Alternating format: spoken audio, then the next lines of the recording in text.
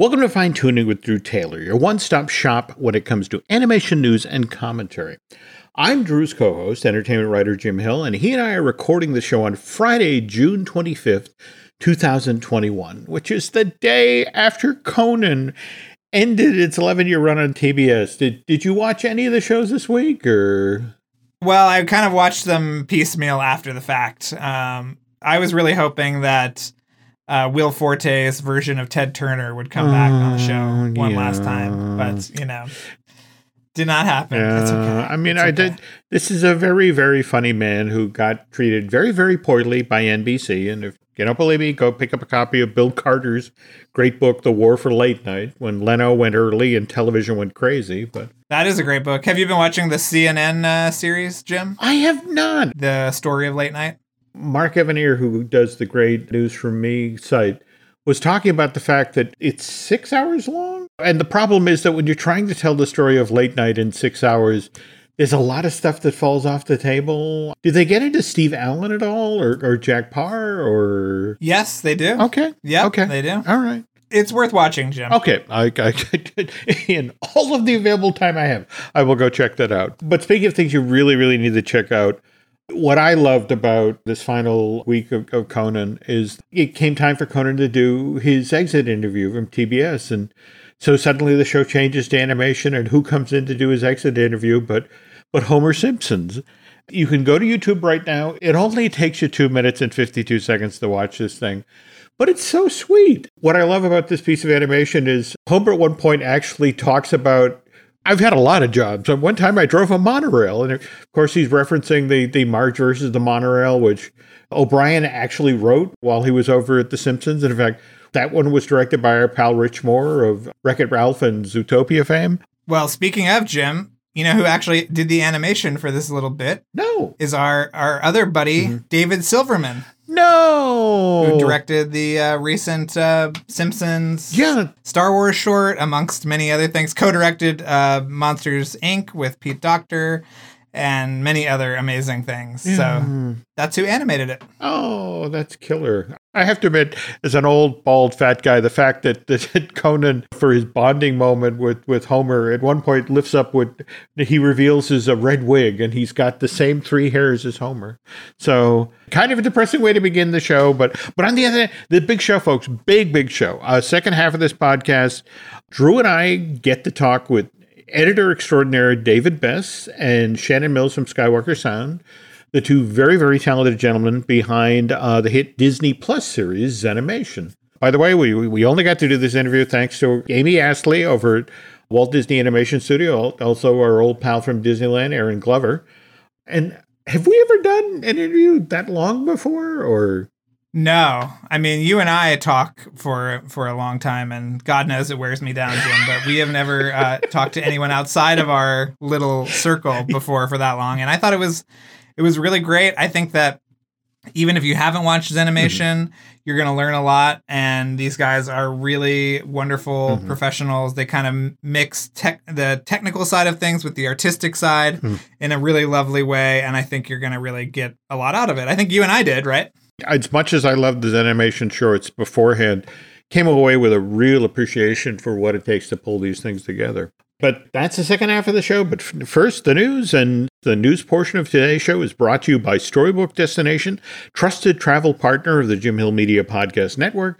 For a worry-free travel experience, please book online at StorybookDestinations.com. So, the Jellystone trailer, what did you think? It seems to be the kind of thing that they were sort of trying to do with Scoob, but didn't quite pull off in terms of making it this crazy Hanna-Barbera world. Is that the impression you got too, Jim? This is coming from C.H. Greenblatt, the guy behind Chowder, which I loved. And it definitely has, definitely has a Chowder vibe. And also, again, I'm 62 years old. I watched these shows, Yogi Bear, Huckleberry Hound, all these things in real time. So to see these characters again, only slightly brain damaged, I'm looking forward to this one. I'm not quite sure what's going on with Johnny Quest and Haji. We got a quick clip in there that was kind of interesting. Did we, over the course of the Venture Brothers, also touch on what happened to Johnny Quest? And I guess in that sphere, it didn't end well. But this drops on July 29th on HBO Max, right? Yeah, we will be watching it. Okay. Undoubtedly. Yeah, I'm very excited. Same thing here. Okay, now continuing our animated creatures we know but are now seeing in different ways theme tonight. Nickelodeon recently released the official trailer for the SpongeBob spinoff, The Patrick Star Show. Did we see that? I didn't see that. I didn't see that trailer, Jim. How did this sneak by me? You were out in Palm Springs. It was 123 degrees.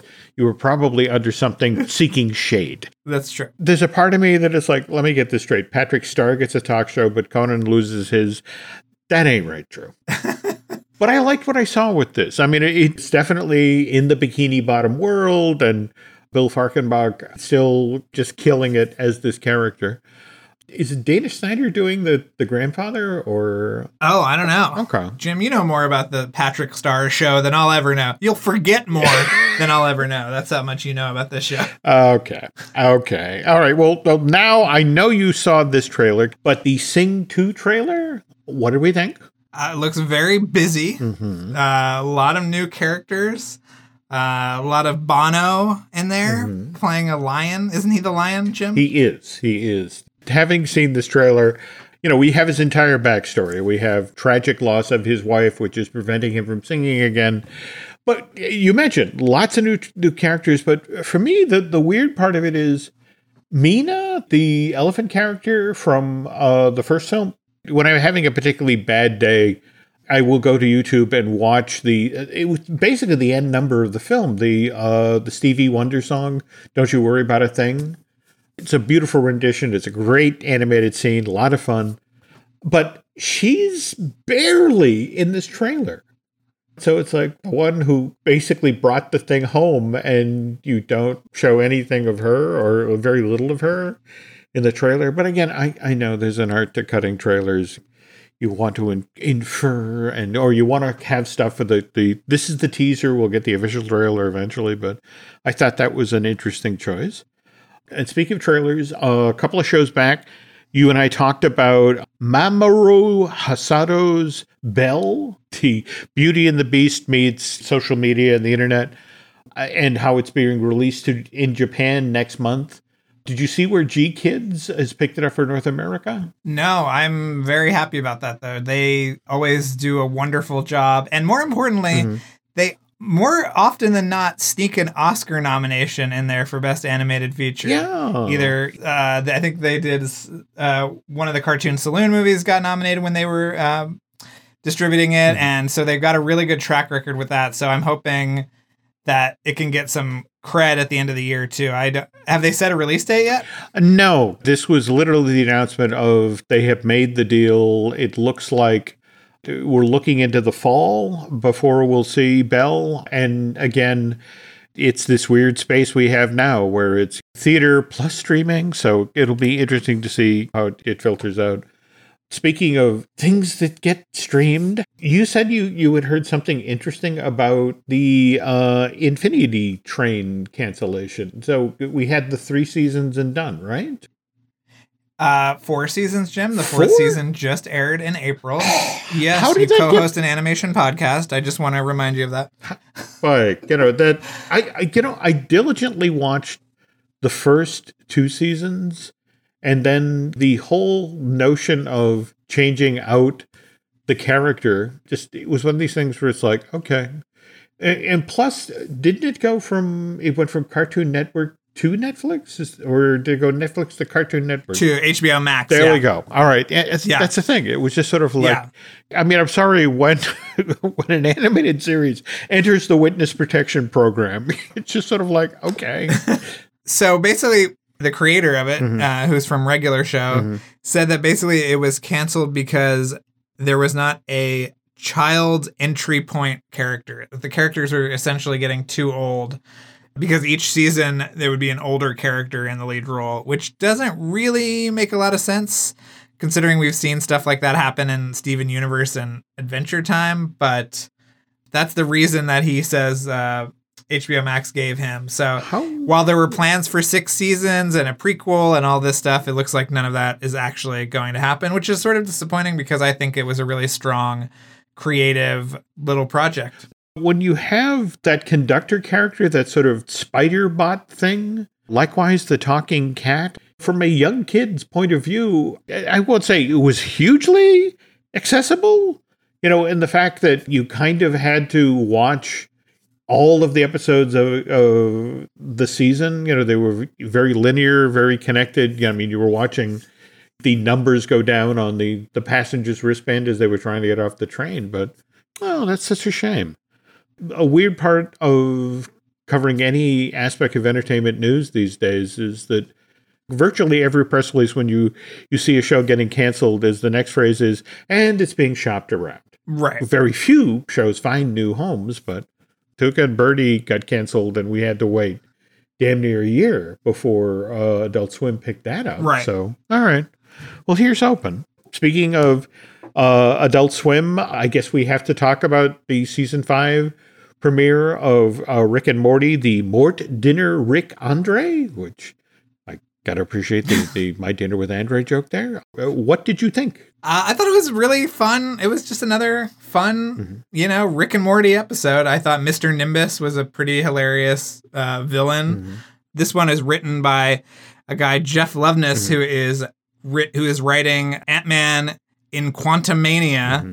And I believe, has become part of the Marvel Studios family over there. So, a lot of Rick and Morty graduates going over to Marvel Studios. Weren't we talking in the last show about how Loki, very, very Rick and Morty vibe going on there? And watching Mort Dinner Rick Andre, there was some very Avengers Endgame time travel energy going on there. And this is the first time I ever felt bad for Summer. By the end of the episode, she ran off, I am a time god. It's like, okay, that's going to be fun at high school. Speaking of time, if we're going to get to this Disney's animation interview, Drew and I really need to get moving. So we're going to jump to commercial quick, folks, and then come right back. Hey, it's Kaylee Cuoco for Priceline. Ready to go to your happy place for a happy price? Well, why didn't you say so? Just download the Priceline app right now and save up to 60% on hotels. So whether it's Cousin Kevin's Kazoo Concert in Kansas City, go Kevin, or Becky's Bachelorette Bash in Bermuda, you never have to miss a trip ever again. So download the Priceline app today. Your savings are waiting. Go to your happy place for a happy price. Go to your happy price, Priceline. This episode is brought to you by Shopify. Forget the frustration of picking commerce platforms when you switch your business to Shopify, the global commerce platform that supercharges your selling wherever you sell. With Shopify, you'll harness the same intuitive features, trusted apps, and powerful analytics used by the world's leading brands. Sign up today for your $1 per month trial period at shopify.com/tech, all lowercase. That's shopify.com/tech. Another day is here, and you're ready for it. What to wear? Check. Breakfast, lunch, and dinner? Check. Planning for what's next and how to save for it? That's where Bank of America can help. For your financial to-dos, Bank of America has experts ready to help get you closer to your goals. Get started at one of our local financial centers or 24/7 in our mobile banking app. Find a location near you at bankofamerica.com/talktous. What would you like the power to do? Mobile banking requires downloading the app and is only available for select devices. Message and data rates may apply. Bank of America NA, member FDIC. And we're back, and we're now working the Disney side of the street. Did you see any of the news coming out of Annexy in regard to the new Disney shorts? I didn't see any of the news. I know some people saw it. We did not see it, We Jim. have not seen it. Nope. It would have been nice to, watch that, but we'll see it with Encanto in November. But I've heard it's wonderful. I mean, it's Natalie Norgett, who you and I both love, who did Exchange Student. She did. Right? And more to the point, she wrote that wonderful book, I Moved to Los Angeles to Work in Animation, from Boombox in January of 2019. I've literally been sending that out as graduation gifts because it's got such great info about people who are trying to get into this industry. But the name of the short is Far from the Tree, and it's Mother Raccoon dealing with kind of an obstinate little baby raccoon, and the stakes are kind of high because there are hungry coyotes nearby. So sounds like an interesting lead into Encanto. You think any of those raccoons won't be able to get on the gantry? My hand doesn't scan. Okay. It's my so rocket impression. so interesting you say that, because I'm sure you saw the same news this week about Scarlett Johansson signing the deal with Disney to make a Tower of Terror movie. I forget who it was who tweeted to the effect of, good, okay, so when that's a hit, they'll change back Guardians of the Galaxy Mission Breakout, and we'll get a Scarlett Johansson audio animatronic figure. And it's like, have you actually been on this ride? Have you actually been on Mission Breakout? Because it's so much better than the Californian version of Tower of Terror, which was kind of done on the cheap. Yep. I don't get that. It's like, you got a better ride. Why are you complaining? I know. It's not like Bob Chapek said. I mean, it's not like the 60-year-old Splash Mountain. You didn't get rid of that classic.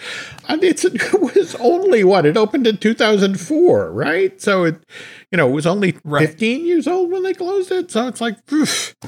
Oh, speaking of Disneyland Resort related stuff, did you see the images today of the backhoe in Mickey's Toontown? Heartbroken, Jim. I love the gag factory. I love that conveyor belt up there. It's so cool. Mm-hmm. It's such a testament of weird 90s Disney Imagineering power. And I am just very sad about the whole thing. But it's not like they tore out the flagship attraction and stuck the ride in there. Yeah. No one would ever do that, right, Jim? Ooh.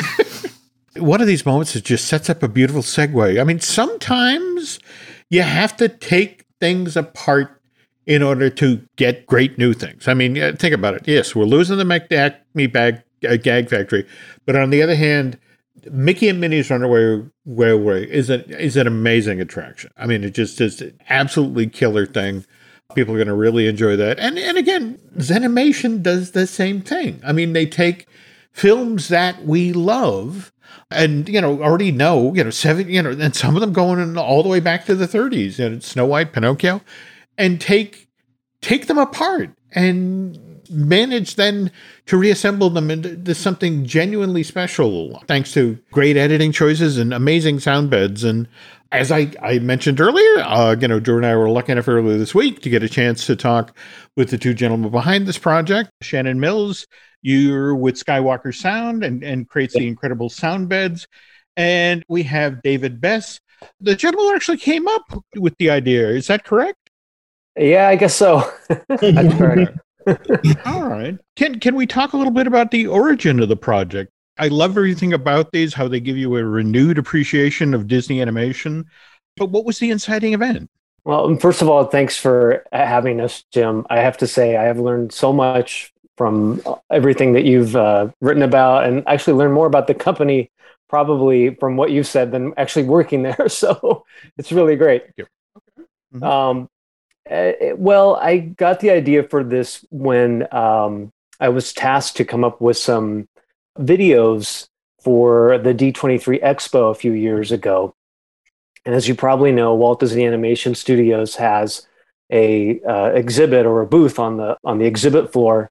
And there are some monitors where we usually play trailers and TV spots and sizzle pieces and things like that.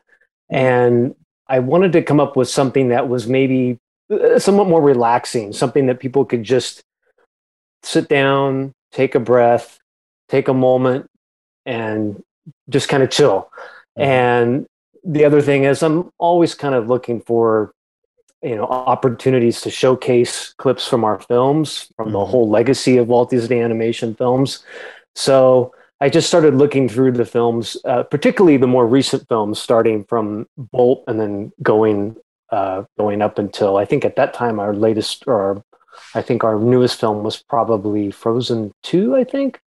But anyway, and I just started looking for clips that had our characters either taking in the scenery around them or just kind of enjoying a natural setting, being kind of peaceful, being mindful basically about their surroundings and their setting.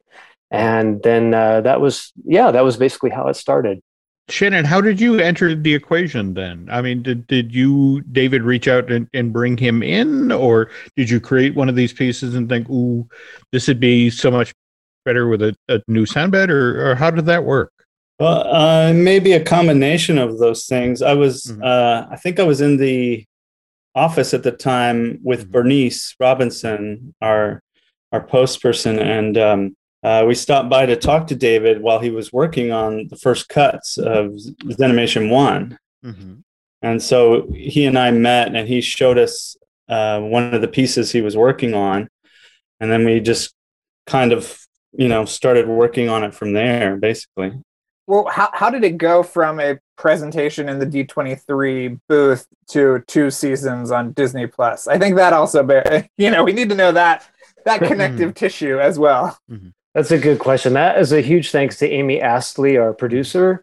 She really liked what we had done with it at D23. At D23 Expo, it was basically just single clips. It was like, okay, here's a scene from Frozen 1 where the main characters are walking through that wintry snowscape and just taking it all in. And that was all we would show. And then there'd be other stuff, other trailers or TV spots. And then we'd show another clip.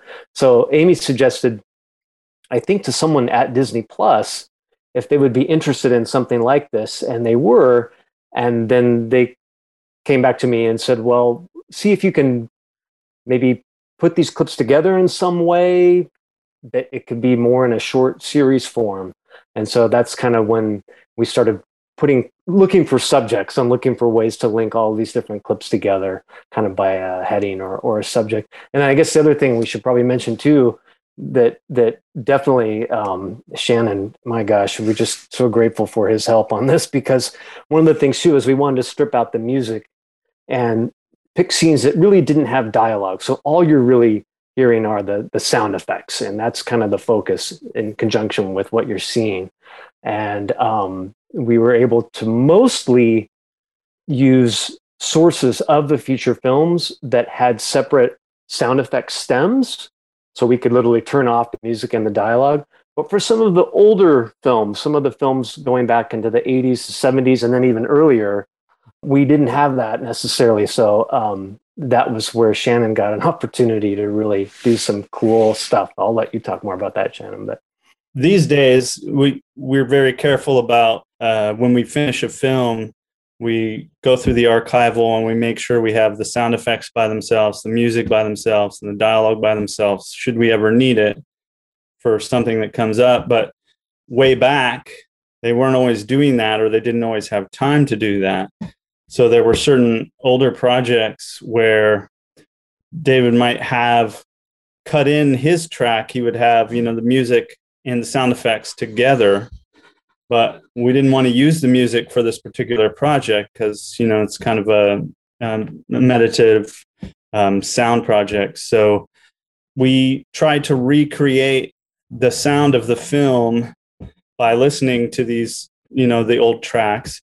And in some cases, there wasn't any sound there, but we wanted there to be, because when we're mixing these film projects, for instance, if the music is supposed to take you in that moment, the mixer might say, oh, well, I don't want to hear footsteps or ambience here. We're going to just go with the music, and he'll turn all the sound effects down, right? Which is great in the context of the film. But in the context of a project like this, we may want to hear those things. So in some cases, we had to recreate things that maybe you didn't hear in the actual film, but were there and taken out for other reasons. What's absolutely magical about these things is when you think about how much of, you associate with Disney films, the music. You see an image and the song immediately comes to mind. And what you've done here, where you've stripped out the music, it's almost kind of stunning sometimes about how powerful these things are just with the imagery and the sound bed, that in a weird way, they're almost more powerful than they were with the music. But at the same time, it allows you to focus in on the artistry. And at the same time, some of these sound beds are so ridiculously, enveloping, you're just sort of like, like, holy cow. Now, how does it start for the first set? So the first set of animations, you have things like water and water realms. I mean, so did you just start, okay, that clip might work, this clip might work? Did you build a pile and then find the theme, or was it the theme and then go looking at the clips? It's a little bit of both, actually. But I think initially, especially for that first set of episodes we did, I just started looking through. I just started pouring through the films. I mean, I started by trying to find clips from memory and focusing on those. You know, I think like that one from Frozen 1, where the characters, just before they meet Olaf, right? And they're just taking in the beauty of that snowscape. That was one that came to mind where I thought, wow, these characters are truly being mindful and truly living in the moment and appreciating their surroundings. And there was no dialogue, right? And another scene that I knew right away I wanted to use was from Big Hero 6, when Baymax and Hero, after having that fantastic victorious flight through San Francisco, they end up on top of that. What is it? It's like a blimp, kind of a air filter thing, I think. You can probably speak a lot better to that. But they're sitting on that and just watching the sunset, right? And just taking in the sunset. And Hero does that little thing with his feet. Baymax notices it, does the same thing, right? Just moments like that. I just thought, oh, that's the kind of stuff I want to use. But then once I found those kind of moments, I just started try to just scan through the films as much as I could and just started putting them kind of into different little subjects or buckets, I guess, according to what was going on. And then after that, tried to find those connective links editorially to go from clip to clip that would hopefully kind of make them have some sort of a visual through line somewhat.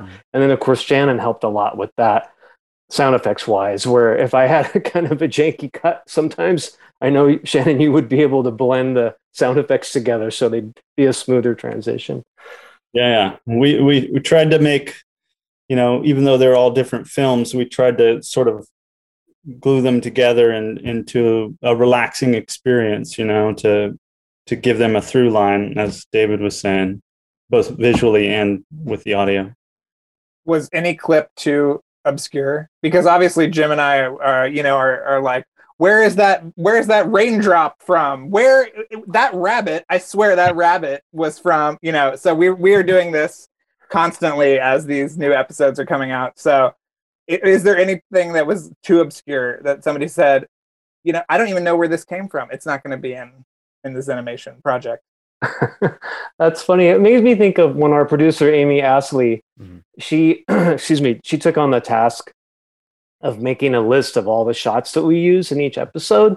And that was to just make sure that, we had everything, in order and all that, and that there weren't any issues with clearances or anything. And there were a couple I remember where she asked me, like, what is that from? But to her credit, she got almost like 99% of all the shots, and even the more obscure ones, to your point. But I think most of them are pretty recognizable. I know for this second season, we have a few from the well, you guys could probably, I'm not sure what the actual term is, but the sort of World War II era compilation films. We have a few shots from those that I feel like are kind those of are called obscure. package films, David. Those are package films. There we go. Yeah. Well, the other great thing about this new season for folks like Jim and I, who have obviously very little going on in our social lives, that you have footage from the Raya kind of like test footage almost from D20, like maybe one or two D23s ago. And so can you talk about incorporating that and where it came from and, that whole experience? Because it's really cool to see after all these years, that stuff. Yeah, I'm so glad you mentioned that, Drew. That's really cool. I mean, when I first saw that footage at the Expo 2, it just looked so amazing. And I always thought, oh, it's just too bad that it can't be used somewhere else. And we knew it wasn't going to be in the movie. So yeah, I remember, well, I think part of it was one of the episodes was rain, and we were looking for scenes from all the films that had that. And then I remembered that footage particularly because, as you recall, the pace is slower. The shots really breathe. It really takes its time. And of course, I think part of the reason the filmmakers did that with that sequence is that was the first footage anyone was seeing for that movie, right? So of course you want to really give the viewer time to soak in the environment. And and it's just, yeah. And not only was it just great to see it again and to be able to let other people see it, but it fit perfectly, I think, within that theme. Yeah, it's a really special moment in that little bit. Yeah, it's really, really wonderful to see again. And that shot, which you guys, I'm sure. Oh, I'm sorry. I was going to say, just say that one shot that you guys have seen, of course, I'm sure, but there's that close up of Raya's foot in the mud, and then it just takes off, and it's just so stunning. You know, it's just amazing. What's interesting to me is to watch from season 1 to season 2 the increase in sophistication and the deeper dives. I mean, for example, which of the water ones is it where you pull the fish out of Fantasia, out of the Nutcracker suite? And it's one of these where I think that was one of the ones Drew and I were talking about. It's like, where did those fish come from? And it's like, oh my God, Fantasia. But those images were so previously married to that music, to see them alone as pieces of animation, and then with the amazing sound that Shannon laid under it, and it's just sort of like, you just look at these things and I've never seen this before, and it's like, no, I've only seen that film 15 times now, and but you guys made it new. One of the things we did for scenes like that, you know, where music is such a large part, and in certain cases we didn't have sounds, was we had the Jimmy McDonald library, sound effects library from Disney, which Gabe Guy works in sound at Disney. He's spent a lot of time restoring that library and digitizing it from all the old tapes. So when we started season 2, I had that library, and I relied on that a lot to bring that older sound to the older pieces and the older clips, so that it wasn't sounding out of place and modern, you know, on some of the older clips. And that was a really fun thing to do, to go through that library with so much history and hear all those sounds that they recorded back then. Were there any guiding principles on that? Because I mean, there have been some really catastrophic sort of like sound effect bungles in my lifetime. I remember the first time they put Jaws on DVD. Do you remember that? And they put in new sound effects for the entire movie, and it was just a disaster. What besides looking at the kind of archival stuff, was there kind of a guiding principle that you and David talked about in terms of sound effects and how to find them and how to use them? I guess taste was the main. That cannot be, you know, disqualified. You know, yeah, that's great. And again, our producer Amy Astley has a really keen ear for the period films as well, and she was great because she would hear what I had done, and she would have a reaction immediately if it was sounding too modern, or if it was sounding too full, or, you know, not of the era. And so she was a good baseline for that sort of thing, as well as David, I think, and using the guides that David provided, you know, even though they had music in them, I could still kind of hear what was intended. There are some of these where they span 70 years of film, and yet they're a continuous mood. I mean, again, you sit down and this, you know, watch these things, and this feeling just sort of washes over you of tranquility, and the images blend. I mean, again, that's the thing that so impresses me, is like when you line up, you know, Fantasia's fish with Little Mermaid, and it's like, and you buy it. It's not a question of these were made decades apart. It's all a continuous whole. And that to me is half of what's so impressive about these. I think that's really, and I'm sure you guys would agree, I think that's kind of a testament to kind of the artistry of Disney animation from the very beginning. I mean, from Snow White up until the present.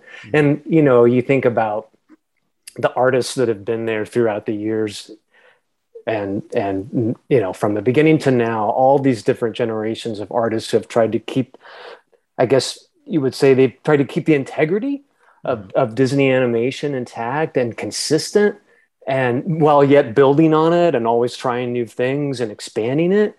But yeah, I think that I felt the same thing, Jim, you know, going through those clips and just compiling stuff and looking for those common links. It's the same thing that I felt too. It's like, wow, this is amazing. Looking at how I guess for lack of a better word, the consistency of artistry and just the care and the craftsmanship that these artists, and that goes to the sound too, of course, and the technicians behind these films too. Is just that care, that attention to detail, and to me, that's part of why those things, even though, like you said, you could have something as old as Fantasia juxtaposed with something as recent as Little Mermaid, and yet it just feels right. And again, I think that also is a testament to the sound design and to what you did, Shannon, too, in terms of bridging those together.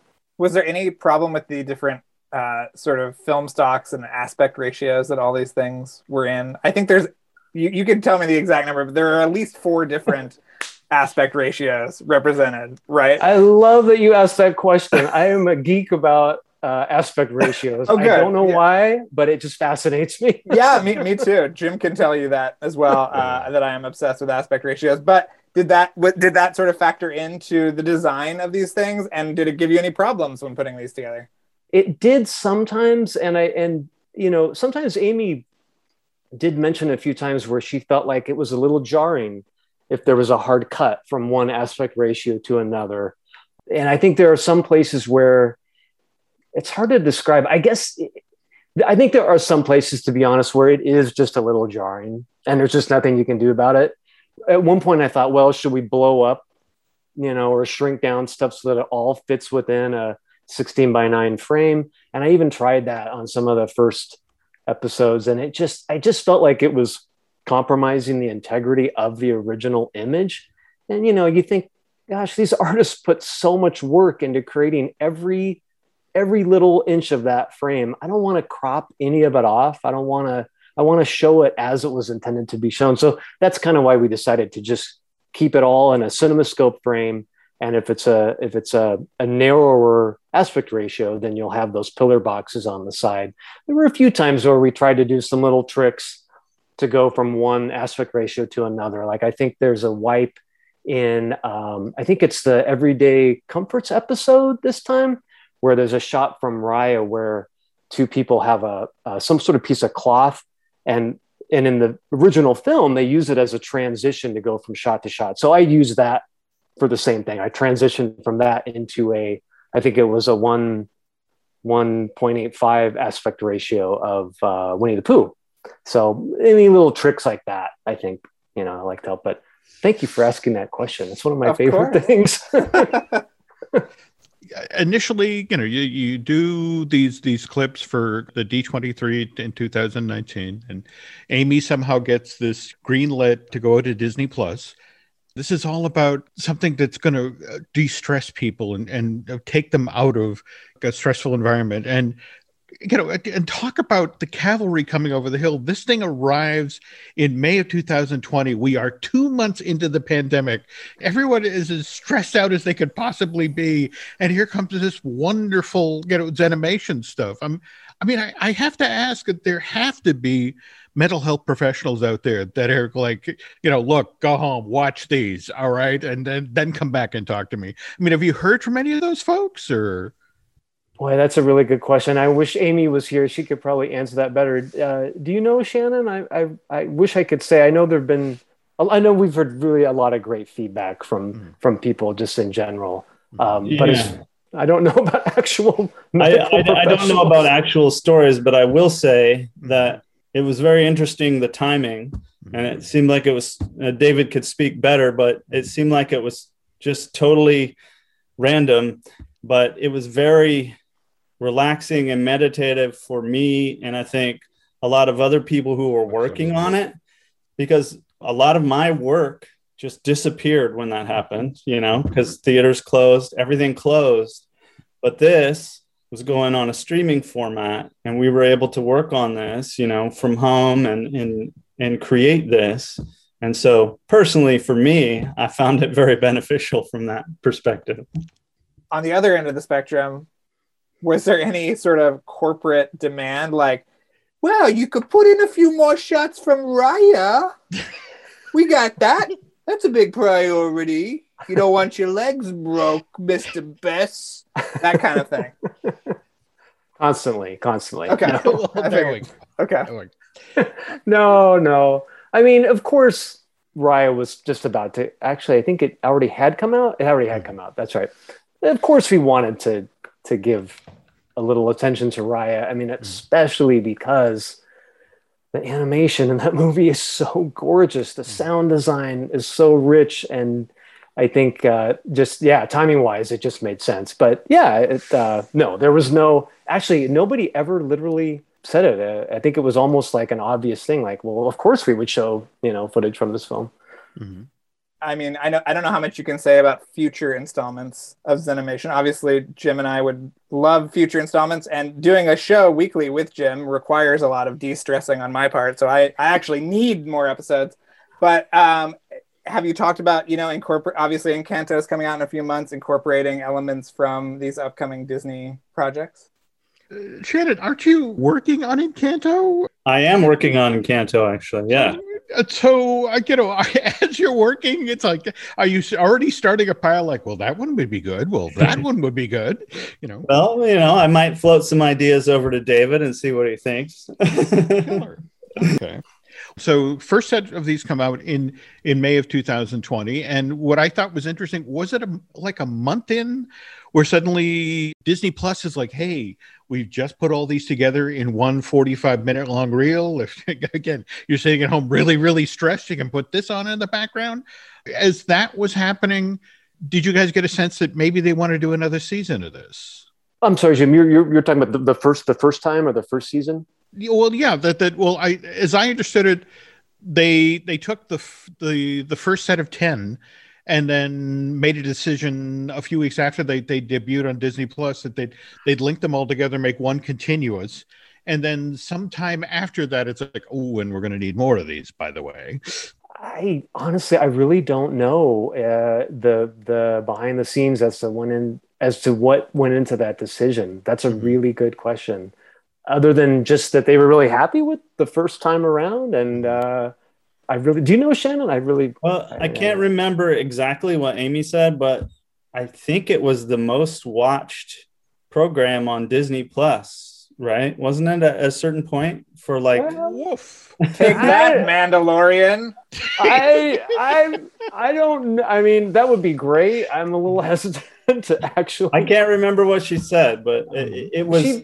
She may have said that, but she may have said that just to make us feel good. I don't know. No, I don't know if that really. I honestly, I don't know if that's really true. I hope it is. That's amazing if it is. But I've never seen any numbers on that, so I don't know. But hopefully, yeah. As we move into the second set, did you find with the second go round, it was easier to identify the sorts of clips that would work? Or was it now harder to find stuff because you'd already gone to the well and taken the good stuff? A little bit of the latter there. Yeah. Mm-hmm. Well, actually, though, I mean, in some ways, yes, because it was a little harder in the sense that I feel for that first season, we really pulled out, like I had said earlier, kind of those just kind of obvious scenes that come to mind, or you think, oh, this would be great. Or for example, like we took, in the first season, we took the opening of Little Mermaid, where you usually see the opening title sequence. And we found a version of that didn't have the title. So, and we just let that thing play out, right? It just plays and you just kind of get a soak in that moment. I feel like we kind of used a lot of those sort of really big money moments in the first season. And then in the second season, yes, it was a little more of a challenge to think, okay, we have to dig a little deeper and go back a little bit farther. And also maybe just be more open-minded as to what kind of shots could work in this kind of a Zen mindfulness kind of a atmosphere. But I think what was surprising too was really going back even further beyond the Renaissance films with Little Mermaid, Beauty and the Beast, Aladdin, Lion King. Definitely we found more in there, but going back even earlier than that to Snow White, Fantasia, the package films. Yeah, it was really cool to just see, gosh, there's so much. It's just a treasure trove, right? So it took a little more work, but I think, and fingers crossed that they want another season. I think there's plenty more to explore. did you discover some moment or scene that you either hadn't seen before or had forgotten about and kind of got to rediscover through this process? Well, speaking of the package films, and correct me if I'm wrong, but I think it was Make Mine Music that has the scene from Blue Bayou. Yes, yeah, the thing that was originally supposed to be in Fantasia, the one that they had animated and was ready to go, and then Fantasia didn't happen, and so it's like, okay, we'll do this with contemporary music. Well, so you guys know, I mean, that the animation in that sequence of that, just the multiplane camera work in there, it's stunning. And that was one that for me in particular was a real treat to just look at again. And I had seen it years and years ago, I remember, but kind of stumbled upon it again and thought, oh, this is perfect. I mean, I felt like you could take just that whole segment of that film and just let it play out. I mean, of course it's, and I think it's a reminder too, when you see that scene and a lot of these scenes as they were originally designed with music and with the whole mix behind them, there's no denying they are masterpiece quality, right? They are just amazing. It's like the opening of Lion King, when you hear Circle of Life with that, it's perfect. It just works perfectly. So it's not to say that taking the music away, suddenly it's better. It's not that at all. It's just a different way of looking at it. It's just a different way of experiencing something that we've seen and loved in these films, if that makes any sense. Well, no. I would argue that, in fact, one of my favorite clips that you used this time around was the stuff that you pulled from the very, very beginning of Fox and the Hound with like the spider web glistening. And everyone thinks that is kind of lesser catalog stuff Disney, but you look at it and the artistry of that moment where it sets you in that moment and the sound bed that you guys created for that to allow you to really focus in on that. I mean, that was amazing. But it was like, I'm looking at this thing, what is this? It's like, oh my God, that's Fox and the Hound. Holy crud. Yeah, that's a great example too. Absolutely. And I feel like there's actually a lot more. Oh my goodness. I'm just thinking of other scenes are coming to mind like that. The opening of Rescuers, when that little bug crawls up on the blade of grass, there's something about seeing them in a separate context with the music off and with really wonderful, rich sound design that, it's almost like it. I don't know, Shannon, maybe you have a comment on this. I don't know if I can quite describe it. Gabe Guy and I were talking about this once, and he kind of explained it as if when you see one of these scenes with music, you observe it in such a way where it's almost as if you're standing back a little bit and taking it in, maybe, but without the music and with just sound effects, it's more like you're in that moment. I can't do it justice. I don't know if that makes any sense, but it feels more realistic, sort of, with when the music's not playing. It's more picturesque with the music, maybe. Yeah. Shannon, was there ever a time where you said, I can't pull the music out? The music is too perfect. I'm going to leave it alone. I'm not messing with, 75 years of animated history. Best, you're on your own. Was there ever a moment like that where it was really hard for you to kind of separate that out? Not really, because most of the time you didn't give me a choice. There was no music, so I had to do something. You had to do it. Yeah. But I'm trying to remember. David, do you remember what was the Brother Bear, where we had to do a fair amount of reconstruction on that? I think with them splashing in the puddles. Yeah, the Phil Collins songs for those. I think. Yeah, a lot of those scenes have. I think you mostly just hear his music. Yeah. So we had to really work on those and dig to unearth some of the stuff that we needed, because it was such a music moment. One of the things that we all love about the Disney films is, in a weird sort of way, the music tells you the emotion you're supposed to be feeling, which the visual then reinforces. But what's great about these animations is you strip at the music and you get to decide how you feel. It's hard to preserve a mood over 6 or 7 minutes, but you guys did that time and time and time again.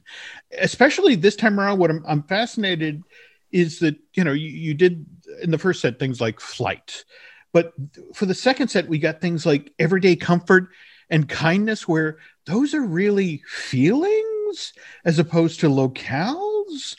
And, the fact that you're able to pull together a set of clips that reinforce that, and told that story. Really, really impressive work.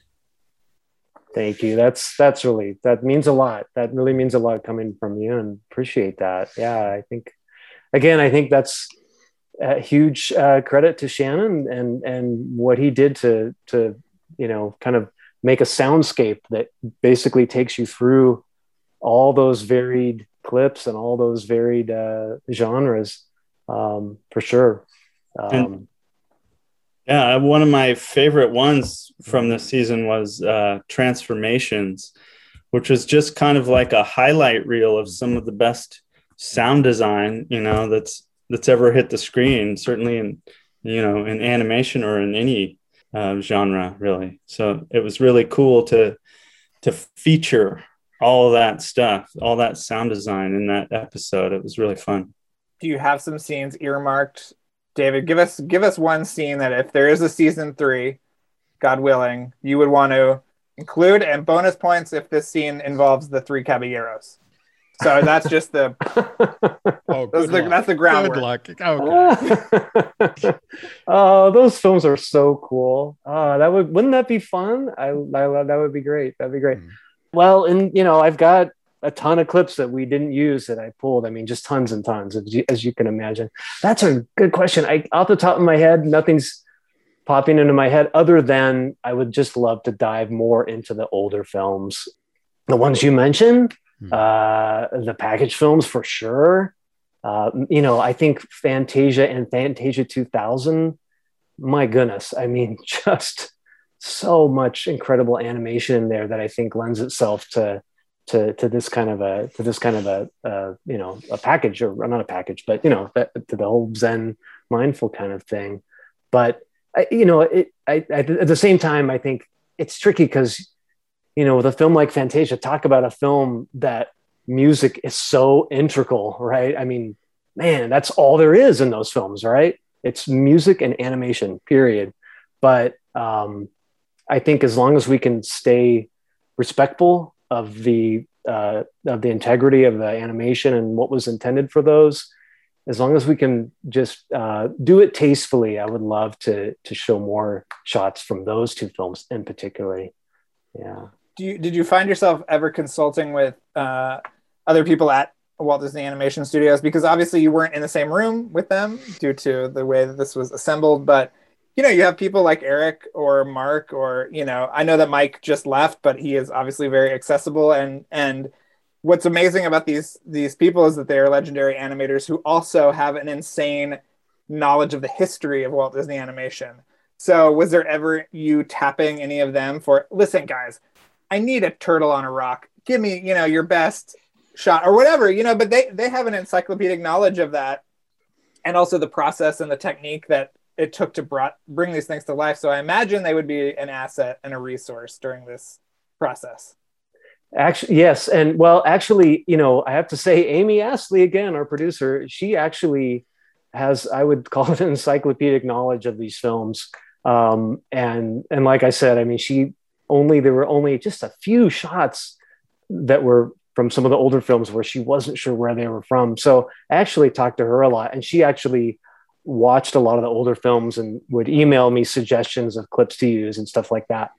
I think partly because of the fact that we were in the middle of the pandemic, I was a little hesitant, I suppose, to reach out more than that. But, certainly if there's another season, by all means, and that would be a great excuse to talk to some of these legendary animators too. I mean, any excuse to talk to them and pick their brain. Yeah, for sure. It's a good idea. Shannon, the only thing that Disney Plus had that almost impressed me as much animation was that new Star Wars Planet series, that they did with the sort of the Biomes, Jim. It's called Star Wars Biomes. Star Wars Biomes.